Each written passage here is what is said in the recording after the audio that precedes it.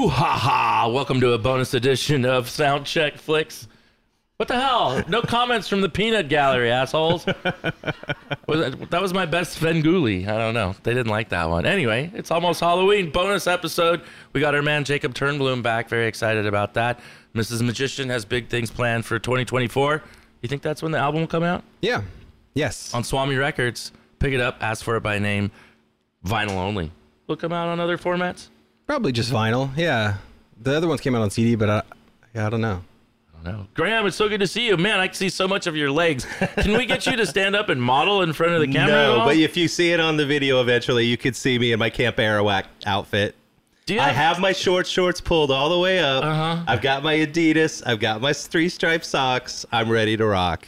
I'm telling you, these outfits in Sleepaway Camp, Wet Hot American Summer was a big hit on the comedy side of things. And if you listen to any interviews with those people that were in that, they talk about Sleepaway Camp.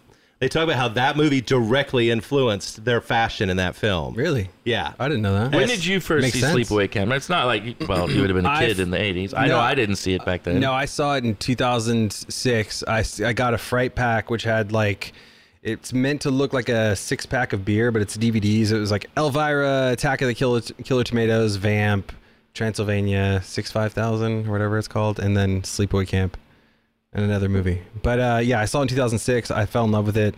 I haven't watched it in a long time, but it definitely sticks out as something different from that era. That was it was a slasher, Friday the 13th ripoff, but it had a little something extra. Absolutely. So much extra. A little something extra. Yeah, I don't even think they knew what they had. No. It's funny that, Robert Hiltzik, the guy that wrote and directed this was his baby, and he was like a NYU film guy. And in his mind, he's a young guy. He's thinking, Halloween and these movies have started happening, Friday the 13th, and they're made on minimal budgets, and they make a ton of money. So that's basically what he's doing. He's going to cash in. And this story's pretty crazy. Like, his mom dies in an accident, and he gets like a $300,000 settlement, and he bets on himself.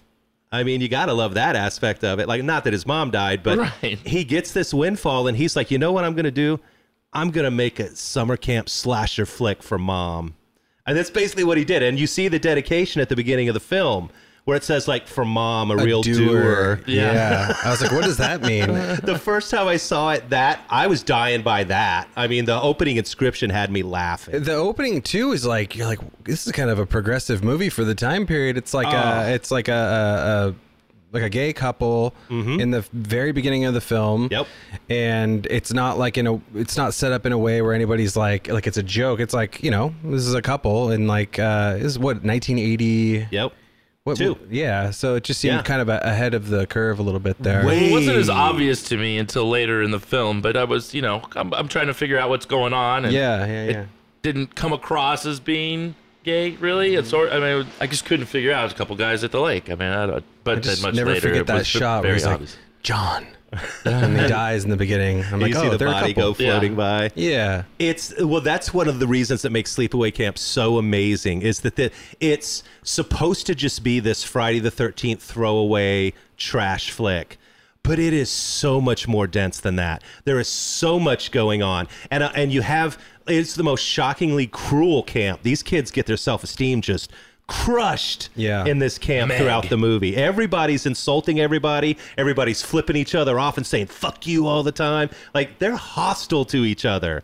I mean, and yet it has all this other, like you just said, this shockingly progressive stuff going on, where you have this gay couple who it's just John and Lenny, who are just treated like it is today. Like, this is 82. Yeah. Like, this is shockingly way ahead of the curve.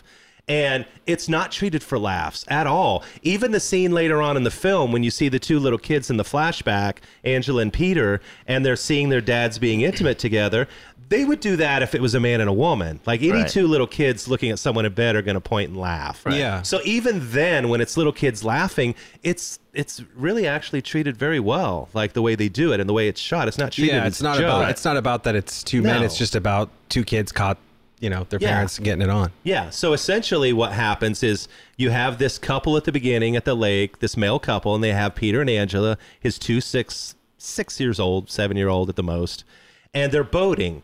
And there's across the water, there's the camp there, Camp Arawak. And these kids are boating and water skiing. And of course they're being irresponsible. And they end up killing John in an accident and Angela. And so there's just little Peter left. And, so we have an orphan kid, and there's never really explained what happens to Lanny. He just kind of goes off. Like that scene when the boat hits them is also it's funny. Like how it happens. He's like, turn the wheel. It's like the way that they're acting. And the girl screaming forever, the water skier. Yes, it's so funny. Oh my God, help them. Yeah. Somebody help them. Oh my God. Yeah, it's pretty terrific stuff. Yeah. So we smash cut out of that to 8 years later, and it's Ricky and Angela are getting ready to go to camp. And Ricky is the cousin, and Aunt Martha is the brother or the sister of John, the guy that was killed. So that child goes to his sister now, and so she's going to raise him. And so we see Ricky and Angela go to summer camp, and we meet Aunt Martha. The houndstooth outfit, right? She's got like the hot pink. Holy shit, Aunt Martha. Spooky. Oh my God, she's in my Horror Hall of Fame. Oh, she's terrifying, yeah. She is absolutely wild. Desiree Gould was the actress they brought in. Now, this whole cast is a lot of New York City actors because they shot it near the Catskills. Glen Falls, I believe, is where it was in New York. And so all the kids, it's a mostly kid cast. Right. But all of these people, most of them were from New York City, from various acting troupes and whatnot. So she was acting somewhere, but she was very campy. I mean, pun intended. And as soon as you see her come on screen, it's just wild. I mean, she's got the finger thing. She's got the string attached to her finger, and she's running around talking all crazy, and like she hands him the physicals and says, "Don't tell him where you got him," because she is a doctor. Yeah. Now this is a bit crazy. For a lunatic, but she you're is a doctor. wondering as the viewer, why don't they go to the doctor to get their physicals? Or and also I'm just wondering what the fuck is going on. This lady is insane. Like every time she speaks a sentence, it's just wild. And she's sending them off to camp, and it's the creepiest send off to camp you've ever seen. And so the kids head off to Camp Arawak, and they get there, and immediately it's just Lord of the Flies and kids running everywhere, and we're starting to meet the people who run the camp, and we get the creepy pedophile crew from the kitchen. Well, it's not all of them; it's just Artie, the cook. Yes. The cook, yeah. And it's the grossest moment in the movie. I mean, he's talking cringeworthy. He's talking about the baldies as they're running in, and you're just that line itself is just cringy. Oh yeah. As he's pulling things out of his mouth and stuff. It's just so gross. What's really funny, he gets his due. He does. He does get his due. He's first to go, actually. And what's really funny is in the making of documentary, they talk about how sweet that guy was. His name was Owen Hughes, and they talk about how on set he was just this book reading, really smart guy, and was nothing like his character. Wow. Good. Yeah, but he did a good Very performance. believable. He was creepy as fuck. You have to hate him. So it kind of had like a Carrie vibe with like how cruel everybody was, just like unrelenting. Like because when you arrive at Camp Arawak, this is where the game is on. I mean, Ricky's come to this camp for a few years, so he knows these people, but this is Angela's first time there. So she's been hidden away for 8 years since her accident. So. And she's a mute. Yes. Basically. And she's back at the lake. That's how traumatic is this? I didn't realize it's the same lake. It's the same lake. Wow. Her mom sent her to, not her mom, Aunt Martha, sent her to camp at the same lake where her father died. How insane is that? Well, she's pretty insane as we come to find out. So, because let's be straight about this. Angela, the normal narrative around this is that Angela is the main bad guy. She is the killer, the soul killer, and it all revolves around her.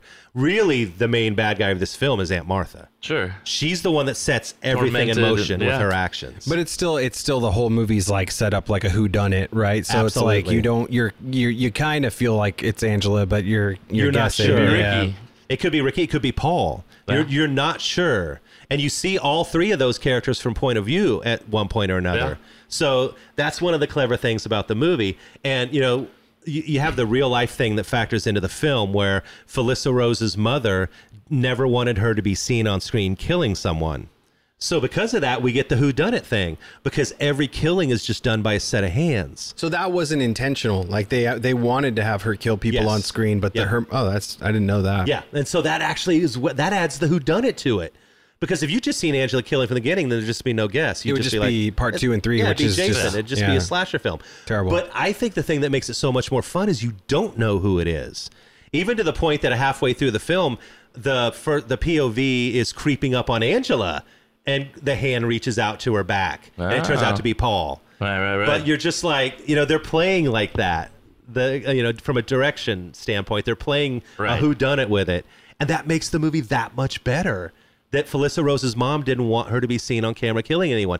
That made the film better because it turned it into a whodunit. Sure. And we'll get into the two killer theory here in a little bit because, generally we're going to ruin the shit out of this movie. But please watch Sleepaway Camp. Like, it has one of the best like horror trailers that I've seen from the 80s. It still gives me goosebumps when they just talk like the voice that they have. It's kind of like a John Larroquette deep voice talking about Sleepaway Camp, right? And then the letter that the kid writes to their parents and Mom, I've been here 3 weeks and now I'm very scared. It's so good. Yeah, it's really campy again, but yeah, I just love how they get there and they get there and everything turns into a shit show, and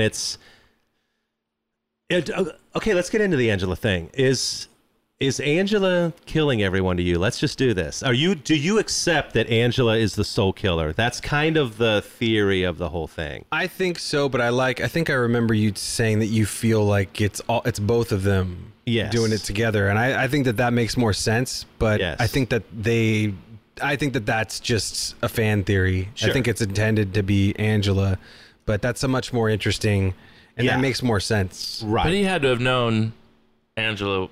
Thank you. She's a little off. Thank you. So the whole reveal of this film is very Crying Game, and it's that we get to the end of the film and all these people have been killed, and at the end of the film we come to find out that Angela, who's been living as a girl, is really Peter, and Peter had survived the accident, and when he came home, Aunt Martha in her truly nuttiness already had a boy. Can't have two boys. This will not do. Yep. So makes him become a girl, and so it's a forced issue. Now we get to the camp, and that's why Aunt Martha is ultimately the main bad guy, because she's the one that, and plus she's just a nutball. Yeah. I mean, let's get real.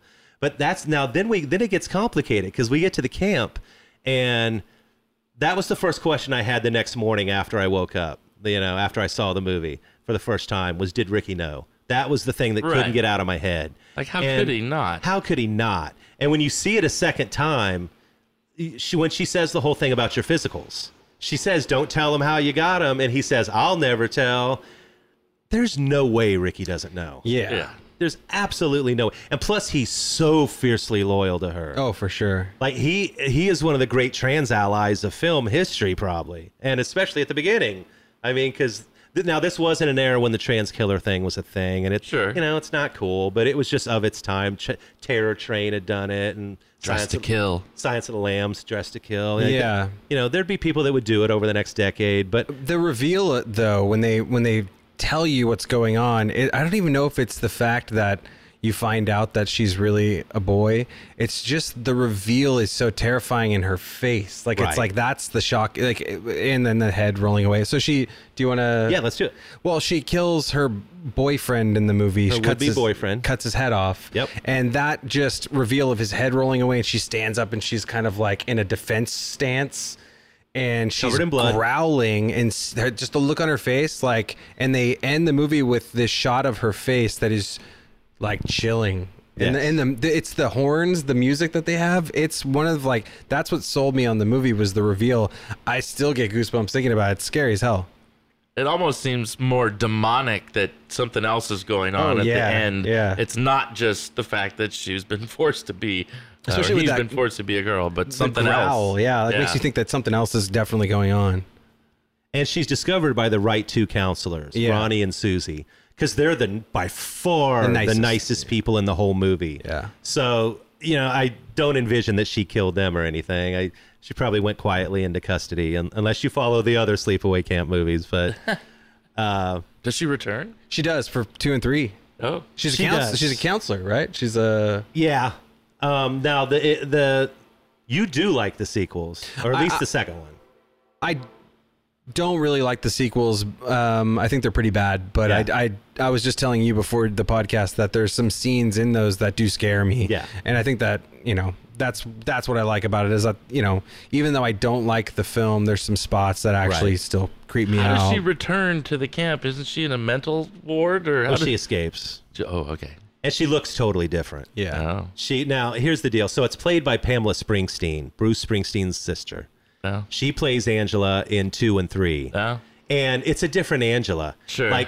So one of the things that a lot of people, especially, I've heard LGBTQ kids talk about is that watching Sleepaway Camp is that the bullying aspect of it, that they've been bullied and they know how that feels. And when they watch that movie, they see that bullying, but they also see her striking back and killing everyone who does her wrong. So if you're like, a kid that grew up being bullied, this movie like uplifts cathartic you. in a way. Yeah, it is. Because every kid that is shitty to Angela in this movie gets it. Do the kids throwing sand really deserve to be murdered in their sleeping bags, hacked to bits?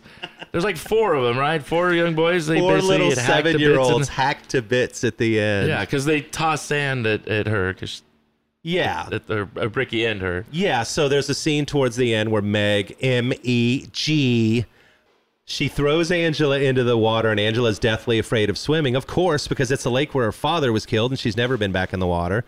So Meg throws her in there, and then they get out, and Ricky's leading her to shore, and there's a great scene where they sit down together, and he says, "We'll get them.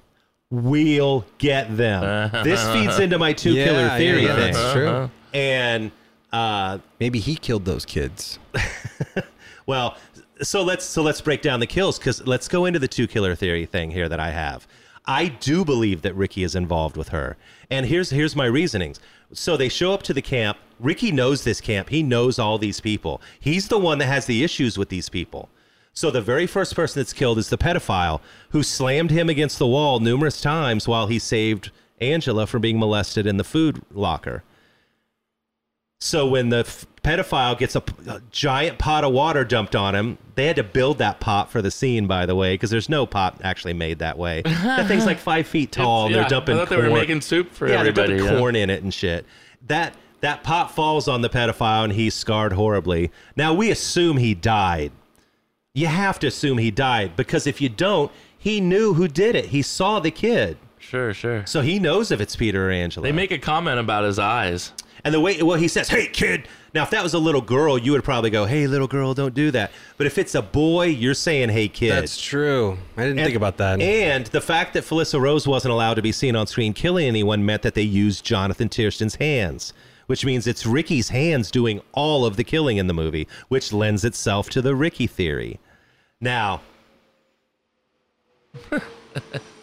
yeah, I know I'm CSI in this shit. We're going deep.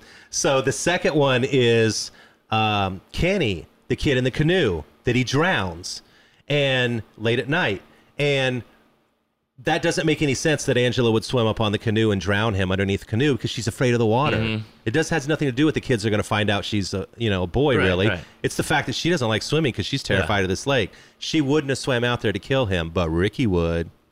And when the guy's reaction, Kenny's reaction to Ricky, "Oh, it's you." And they had just kicked their ass in softball. Yeah. An epic softball game, by the way. An epic softball game where these are 14-year-olds playing 17-year-old high schoolers. And it is the most mad shit-talking game of softball you've, like, this side of Bull Durham. Like, it, and, baseball, but yeah, you get it. Eat shit and live, Bill. No, I love that line. That's the quarter shirt, not the half shirt. Gino the quarter shirt. Just like below your nips. Yeah. Like, what to tell, dude? What Gino, is that? this guy blows dead dogs. Like, they're just talking the most massive shit to each other during this softball game. And the 14-year-olds are whipping the 17-year-olds. They won the game. I mean, so I seem to remember we talked like that back then a little they bit. did. And it's so funny to me that people talk about they didn't like the softball scene, that it slows down the movie. And I'm like, A, that's summer camp. And B, it's hilarious that these younger guys are just rolling these high school guys. And that leads to the tension between them. So when he swims up on Kenny underneath that boat and he's like, hey, it's you. What are you doing here? He wouldn't have reacted that way to Angela. He would have been like, whatever. Like, so it's not Angela. That's Ricky. So then we get the third one, which is the beehive one, the beehive kill. This one I actually think they both did, because he goes into the shitter. Now, to get access to the shitter through the male dorm, the little cabin, you'd have to be a man walking through there. Angela wouldn't have been able to walk through there and put that broom through the doors. Ricky did it, because Ricky could do it. He could walk through the room. Angela cuts the screen and drops the beehive into the shitter. So you think that maybe he's kind of warming her up and kind of showing her how to do it, and then she eventually kind of takes over. She hasn't been aggrieved yet. She hasn't had anybody really do horrible shit to her yet for the first few days. But Ricky gets into shit with everybody. And we all know Ricky's on DEFCON 1 the whole movie. Like, Riffy's like, I'm going to kick your fucking ass. Yeah. He's so badass. Oh, my God. He's screaming at everybody. He's on a bloodlust from this. So from the beginning, he's cooking. But I don't think she's been affronted by anybody tell him, because that's the guy that hit her with the water balloons. So that's the moment where she jumps in with Ricky, and I think they tag team that kill. And then at that point, they go on their own. And the knife. So you think she killed Meg in the shower, or not Meg, but was it Meg in the? It was Meg in the shower. Yeah. Oh, I do think she killed Meg. Yeah. That makes sense. That makes sense. Now, the knife that they're using to kill everybody with, or that's assisting in the murders, that's Mozart's knife that he pulls out on Ricky when they play the prank on him. Only Ricky would have known that knife. So Ricky had to have at least given it to Angela. If he didn't use it on his own, they're in the tag team. Therein lies the evidence of the tag team. Very good points I've never thought about before. So we get to the last part of the movie where all the kills happen kind of all on top of each other. There's no way one of them could have just did all of those. So you kind of have to break those up. So I think it's Judy. That's clearly Ricky in a wig in the doorway. I mean, when the silhouette shot. Yeah, I always thought that too. Yeah, it's clearly Ricky in a wig, and that's once again because Felissa Rose's mom didn't want her to be seen doing that. They shot it that way, but in the new Blu-ray, I mean, it's just clearly Jonathan Tiersten in a wig. Like, you could straight up see him. Yeah. So Ricky, and why not? Ricky's raised by Aunt Martha. She's got that crazy screwy gene in her head. He probably does too. Like, so I believe he kills Judy with the curling iron in the most savage way possible. I mean, you could all imagine where you could stick a curling iron that would be life-killing, as he smothers her, by the way. In the butt? It's as bad as you think. And what's really funny about that is Judy is a truly horrible person. She's the tormentor of Angela throughout all of this. Heather. That was supposed to be Jane Krakowski from 30 Rock. That was Jenna, Jenna Maroney. From Vacation? Yep. She did Vacation instead of this. I got to get that Blu-ray. I have like a really bad DVD version of Sleepaway Camp, and you seem to have all the goods. Oh, the Blu-ray is terrific. There's a great documentary on there with all of them. It's from like 8 years ago or something. But it's got Jonathan Tiersten and Felissa Rhodes and Ronnie, and it's just got everybody on there. They made a new one, right? With Felissa Rose. They did. I haven't seen it. Return to Sleepaway Camp is what I think it was called in 2008 or something. But I couldn't find it on my apps anywhere, So Ricky and Angela lived together with Aunt Martha for how long before? 8 years. 8 years. Yeah, he had to have known. There's no way he didn't know. I mean, they took baths together. Come on. Well, there's just no way he didn't stumble into a room at some point or something. Like, come on, man.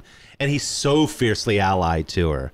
I just feel like he knows and he's going to defend her no matter what. Like, so we got the later killings. There's the kids. I believe that's definitely Angela. I think that happens.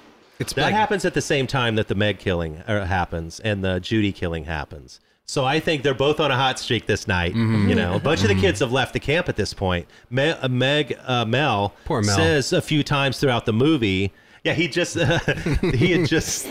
This is really funny. Mike Killeen. This was his last movie, final film, and he died a few months before the film was actually released. And he plays Mel, the camp owner, and he's got the Kavorka. Oh, he's got the Riz, because Meg is all on his nuts, and like she's like 18 and he's like 60 something. Yeah. Like, this isn't daddy love. This is grandpa love. Yeah. He's got his Arnold Palmer golf outfits on all the time. And like, she's just into him. But like, they're supposed to have a date that night. Creepiness. There's once again the weird angles, and it's one of the more confounding things about the movie that you just laugh at. You're like, what the fuck is going on in this movie? Like, he has a great like Marlon Brando type, like when he finds Meg dead, he's just like, I had him, and I let him go. He is really selling it. And he thinks it's Ricky, which in my opinion, he's right. Yeah. It is Ricky.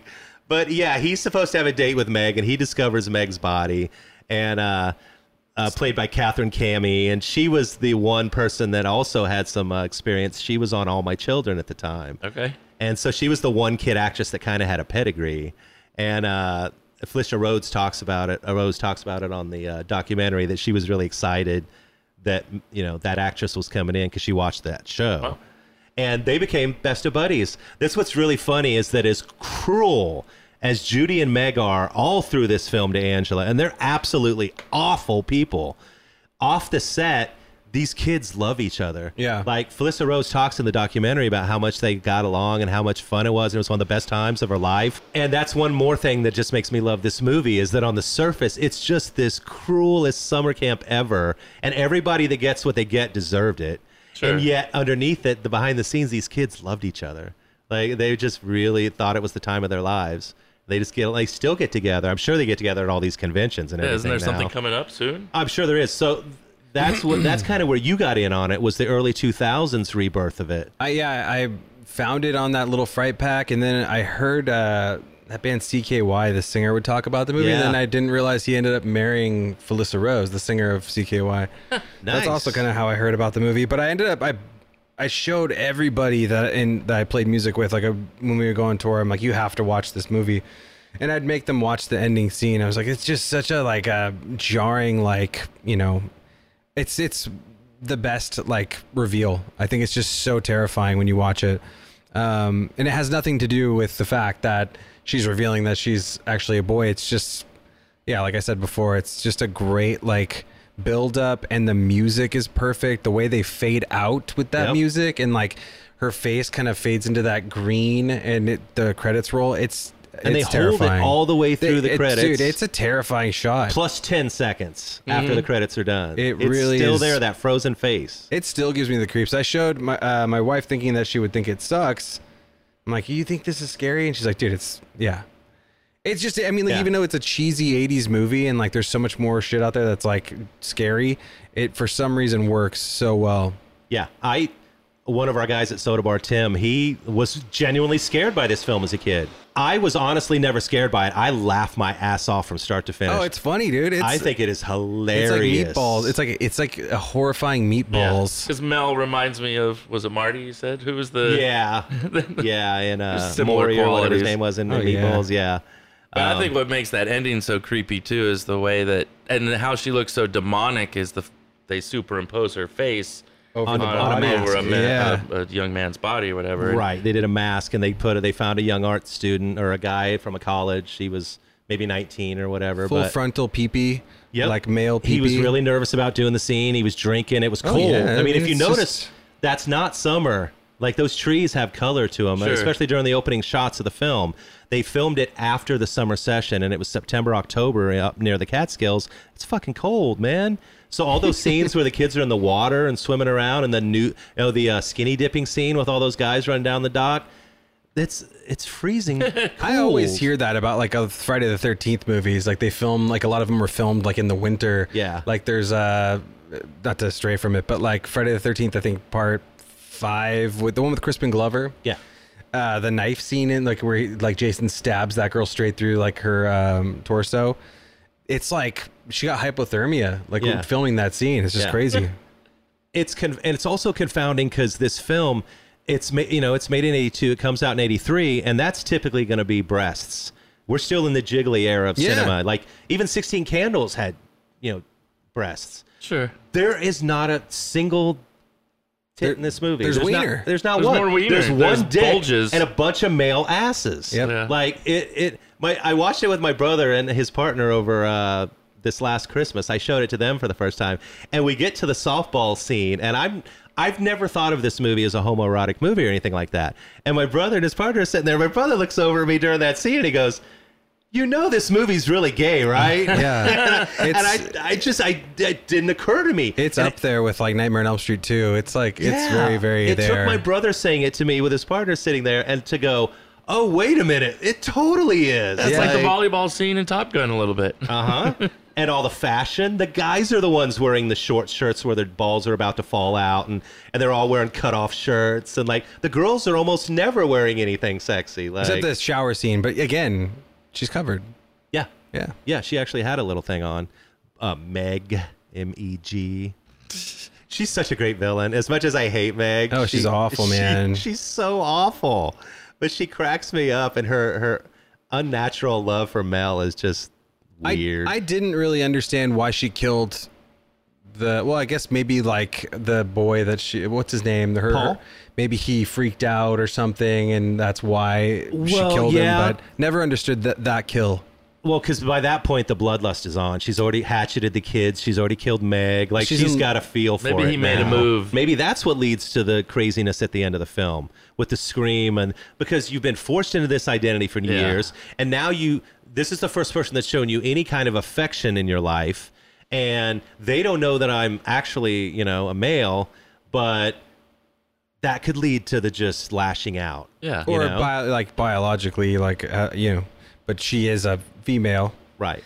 But it's like she hasn't come to terms with it herself yet, and she's kind of forced into that situation where she's in a sexual, it's just that's what I always thought. Maybe she just wanted to have, maybe not have sex, but wanted to have like a romantic moment and wasn't like mentally prepared because she had just literally killed a bunch of people. Right. But just that tied in with it, just like, and all that torment from Aunt Martha. Oh yeah. Pent up Aunt Martha.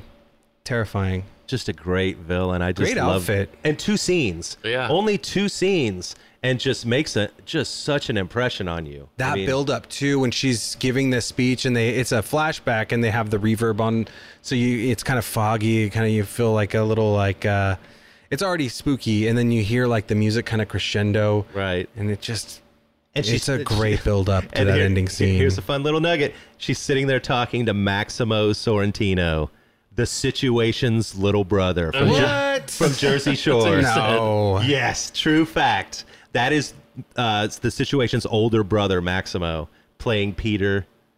Wow. Yeah, Angela. Yeah, true story. It's in the credits. What the?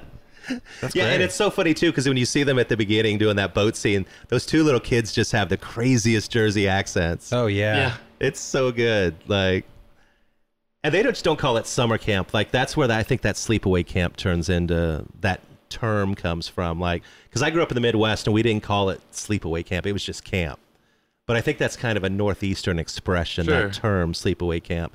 Because they were talking in the making of, to the actors and Robert Hiltzik himself, and they were saying that we all, as kids, we'd all been to sleepaway camps. Right. So they kept using that term too. So I think that's kind of a Northeastern thing. But. Summer camp. Yeah, I never heard that term before I saw the DVD. Yeah.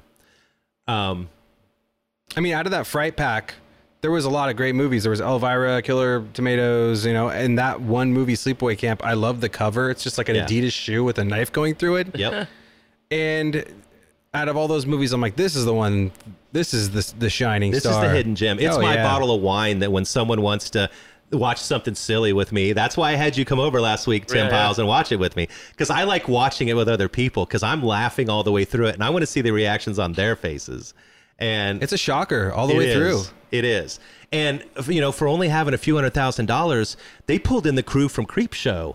The guys who had just done all the special effects on Creepshow came straight over to Sleepaway Camp, started working on that one. That's why the quote gore, not that it's really terrible, but it's actually pretty good. Yeah. Isn't Creepshow also done, was worked on by Tommy Wallace, the Halloween 3? Oh, maybe. I think so. Yeah, quite possible. And a little tie into the last. And I love that this isn't regarded as some big hit movie from the 80s. It's just kind of this throwaway to a lot of people. Oh, yeah. And even to the point that it had lost its steam. And, a lot of those guys, including Jonathan Tiersten, had kind of stopped acting. And then, boom, that thing happens in the early 2000s, and it starts coming out in all these different formats. And suddenly all the sci-fi and horror conventions are calling those guys and they like, have we a need career you now. here. Yeah. And suddenly they're all back in movies again and they're getting work again. And I think that's pretty terrific. It's awesome. Like, even if they're in B-grade horror films, who cares? Yeah, they could still act. They could do the thing that they wanted to do. Rose, oh my God, she's hotter than ever now. She does like 12 shitty horror movies a year. But at least she's a scream queen. Yeah, she is a current scream queen. And then, like, I love that she's getting her props, this later in life. Yeah, all me of too. them. And Desiree Gould sadly passed away. I think it was last year, Aunt Martha. And it was in the last couple years. Did she do anything else? No. I mean, that was kind of her Seemed thing. vaguely familiar. The one who really did go off was Christopher Collette, Paul. Because he was in, like, Firstborn and The Manhattan Project and Prayer of the Roller Boys. And, like, he actually had these studio films after that. Yeah. So he actually had a little bit of a career.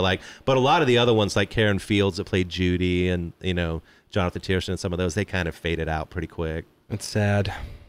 Yeah, I mean, because they were good. Another one of the confounding things about this film that I love is the camp counselors. Because in so many of these movies, be it the Friday the 13th movies where they're just all trying to get laid, or Meatballs where they're just all trying to get laid, this movie is not that. They're not all trying to get laid. Except for Mel. Except for Mel and Meg, yeah. And if you look at the camp counselors in this movie, be it Ronnie or Susie or Jeff or Eddie or Hal, like every time those guys are Gino that runs Ricky's crew, those guys are awesome. These are awesome camp counselors. Outside of Meg, all of the rest of these are terrific. I would have loved to have been at a summer camp with those guys, especially Ronnie. Ronnie's just he's a positive guy, and he's just always. I'm loving that scene when he's in the background just working out. Dude, just over the shoulder or somebody. That's one of my favorite camera shots in the whole film is when Ronnie's working out in the background on the hill, and in the foreground we're watching Mel confront Ricky about his suspicions that he's the killer. And in the background, you just see Ronnie back there in his short shorts doing curls. It's so great. Did you guys ever go to summer camp? I did Sleepaway Queen camp? I did like sixth school. grade camp. Yeah, sixth grade camp. Oh, okay. Yeah, I Where did you stayed Christian for a week. camps. But they were sleepaways. I mean, we stayed in the building with, we had our cabins and whatnot. And, it was very Christian oriented. Dude, I always wanted to go to a summer camp. It was fun. It was a lot of fun. You could swim all day and play tennis and hit the cafeteria. And yeah, I enjoyed it. And there would Get be murdered. you're young, plus you're young people. I mean, there's you're looking for girls too, and they're looking for boys, and that's going on Away even from your parents. Yeah, maybe even for in a the first Christian time. camp, boys and girls are trying to. I think hook it'd be up. the worst. Yeah. Exactly, talking about? because the pastor's daughter is always the worst. I mean, come on.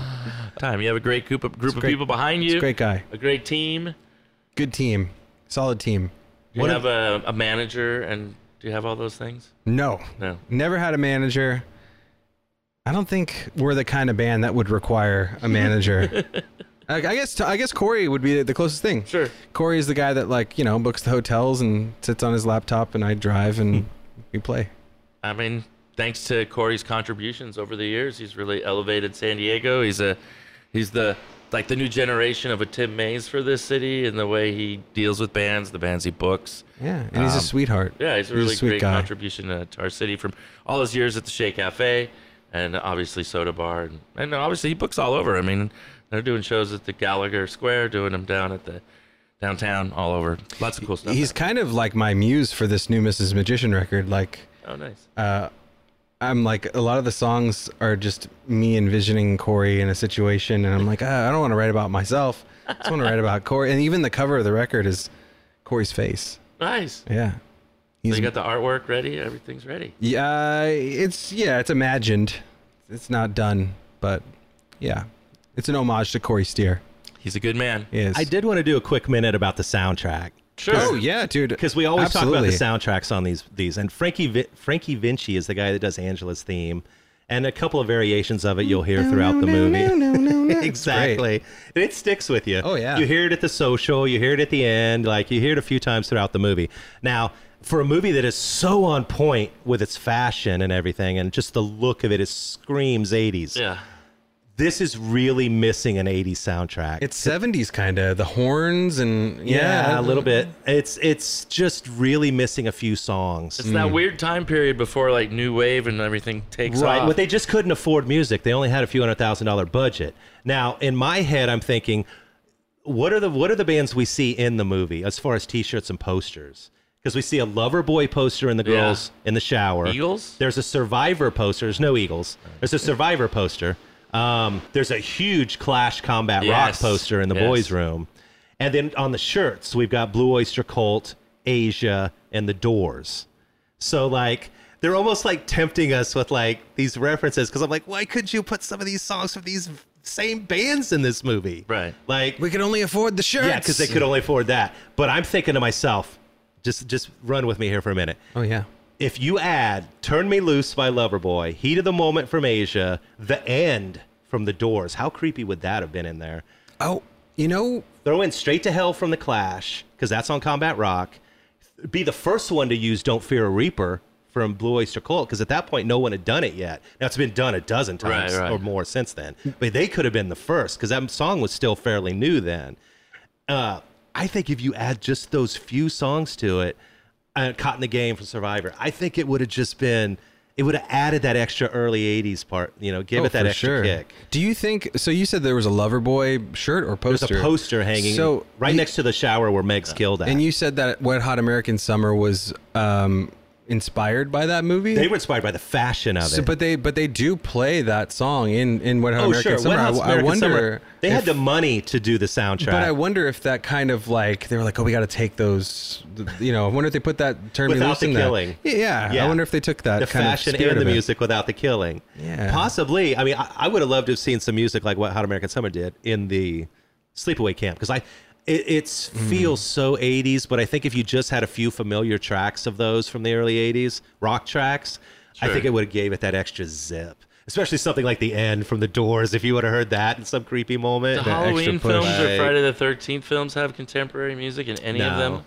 Yeah, ever? Friday the 13th did. Yeah, a lot. They had Alice Cooper. They had cool. Okay. Yeah, they had some good stuff in there. I just don't remember music. Yeah, Alice Cooper did like a song called "Man Behind the Mask," and in the video he wears like a Jason mask, and live Alice Cooper has Jason come up on stage still to this. Or I don't know if he's playing anymore, but you know, he is. He's got a show with Rob Zombie coming up. I think he has Jason come up on stage for that song. That's great. But yeah, you're right. Like those songs do push. You know, it elevates it a little bit, you know? Yeah, and it really sets the tone. The music is great. It's kind of, the orchestral music's kind of over the top, but that's actually kind of why we like it. Yeah. But I wouldn't have minded some contemporary songs being sprinkled in there, because I think it would have really given it that juice. Maybe some young editor out there is listening to this right now, and I'll do a bootleg Renegade cut. That'd be great. And throw some in there and send it to us, because that would be awesome. You know, like a couple years ago, The Outsiders came back out, and Francis Ford Coppola put a rock and roll soundtrack to it. And when you watch it, the remix, it feels different, man. It's still good, right? But it feels different than the one where he just used the orchestra. Weird. And I really liked it, and so I'm okay with people doing those remixes sometimes if it works. Like, hell yeah, I wouldn't have minded seeing a few of those in this Clash song in there. It'd be kind of cool. That would have been great. Straight to Hell, that would have been perfect. But so this movie cost $335,000 total to make. 335. That's altogether. More than Halloween. Yeah, it grosses $11 million, which on the surface isn't a huge hit to people. By the next summer, it took like 6 months to do that.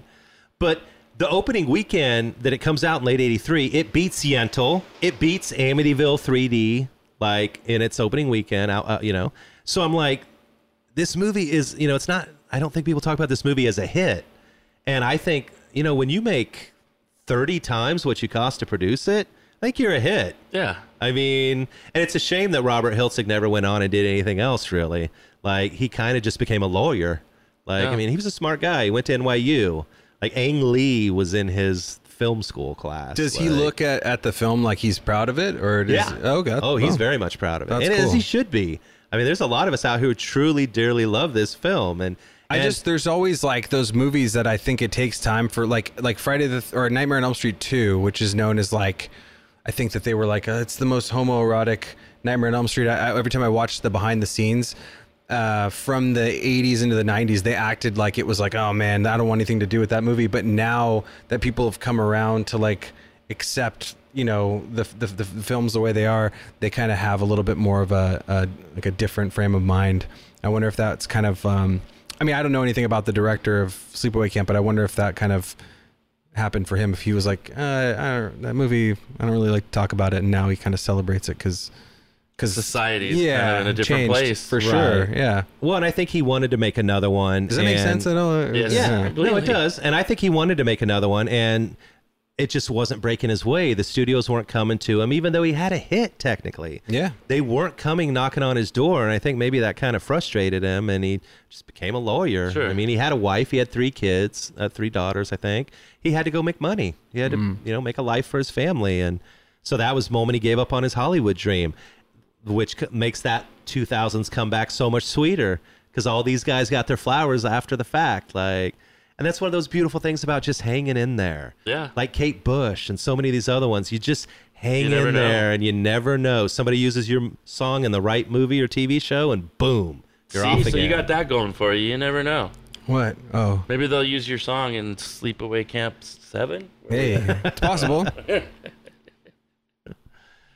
But yes, thank you for blowing my mind and sharing that experience with me, Graham. Yeah. And, Yeah, thank you for Jacob, for no, sitting in on this. I was with gonna say us. thank you for bringing it back because I haven't watched it in so long, and now I want to go watch it again. You know, it's with your point of view, I never really thought about it like the Yeah. two killer thing before. I mean, kinda, but not to the degree that you have. You know? Oh, to me, there's just no way the 2 killer thing applies. Like, there's just no way it isn't possible. I mean, I want to right- go back and freeze frame the hands. Yeah, and right down to the end where Mel catches Ricky and confronts him and beats him into submission, and Ricky was actually in the original script supposed to die there Oh. at Mel's hands, but they Mel was supposed to kill him. when he beat him, when he pulled the 2001 gorillas pounding on his chest and shit. Yeah. he was supposed to actually kill Ricky, but they, for whatever reason, backed off of that. I'm glad they did. Me too. Mel's a softer character. Yeah, he's a dickhead, and Ricky's awesome. Even if he is a killer and psycho, I still love him. Yeah. And then of course Angela puts the arrow through his throat. Is Meg over 18? Nah, probably not. I think Meg is 18. Okay. I think she's Just right 18, at okay. 18. Yeah. But they're in what is it? Isn't it like they're all Jersey, right? They're all So- Jersey kids, but it's in New York. Oh, okay. Because it's in Glen Falls, New York, which is north of New York City, more up towards the Catskills, up in that Dirty Dancing, area. Yeah. But yeah, I don't. That's what it was. It was a bunch of Jersey kids. It just seems like that's like the least of Mel's concerns. Yeah. Her age. No. And maybe at that time, 17 was still consensual in that state. It's just an amazing little horror film that could. I love it that it's a guy who had a vision and he got his mom's money from a horrible She was accident. a doer, She was a real She was a doer. doer, yeah. And she passed away in a horrible accident, and he just bet on himself. And that's one thing we kind of love. We love Tom Laughlin doing that with Billy Jack. We love guys that bet on themselves. Yeah. Or women. Yeah. And that's one of the things. This is one of those little engines that could. And I want more people to see Sleepaway Camp because I think it's just so much fun. I mean, it's a slice of time. I mean, It that is. was real. Now, here on the West Coast, we were wearing OP shorts. Now, OP shorts were, more long, or not quite like as long as the Dickies I'm wearing now, but they were not. I don't ever Jams. remember wearing, but I remember the high school gym coach having kind of those types of, those shorts that like I have on now. a little bit like that. Yeah. But no, was little not more wearing. conservative. Now, I remember the girls in our school, dolphin shorts were really popular. They were like little tiny shorts that came up too high, and they actually banned them at one point because the teenage boys were walking into poles and walls, literally. Yeah. looking Always at girls' making the legs. girls suffer because of the guys' boners. Get the hell out of here. What are you gonna do? Yeah. I used to wear Dickies in gym class. Had a deal with my gym coach where I'd give him Snickers bars and he would let me just wear my Dickies shorts because I didn't want to wear those really tight gym Bum shorts. smugglers. I was a little nervous. Felt uncomfortable. Yeah, just super uncomfortable. Anything else, Graham? We're good. No, let's do it, man. Let's stick a fork in Camp Arawak.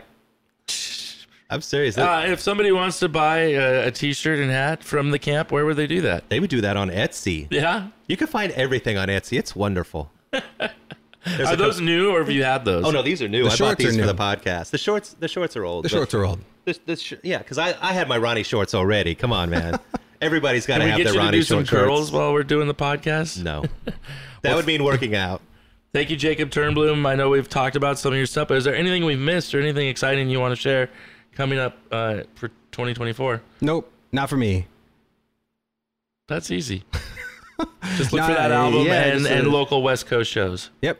Yes. Yeah. And a growing family. I just appreciate a growing family. Oh, wait. What? I don't know. I would just Newsflash? That's no, Not that I know of. Okay. I don't know. That's personal, I guess. We'll wait and see what happens there. But congratulations on your recent nuptials. Oh, thank you very much. You found happiness and create great music. You're such a fun part of our community. So are you. From everything you've done, you know, I mean, working at M Theory and the amazing bands you've worked with and created, and the people you've worked with, and thank you for elevating our music community. Oh, thank you very much. I put you right there with, you know, Swami and all these people. Like you're a big deal. I wish you could take your band out and more across the world and tour Europe. Maybe someday. Oh, that's what you were saying. So it'd be like Sleepaway Camp. Like maybe someday someone will buy our records.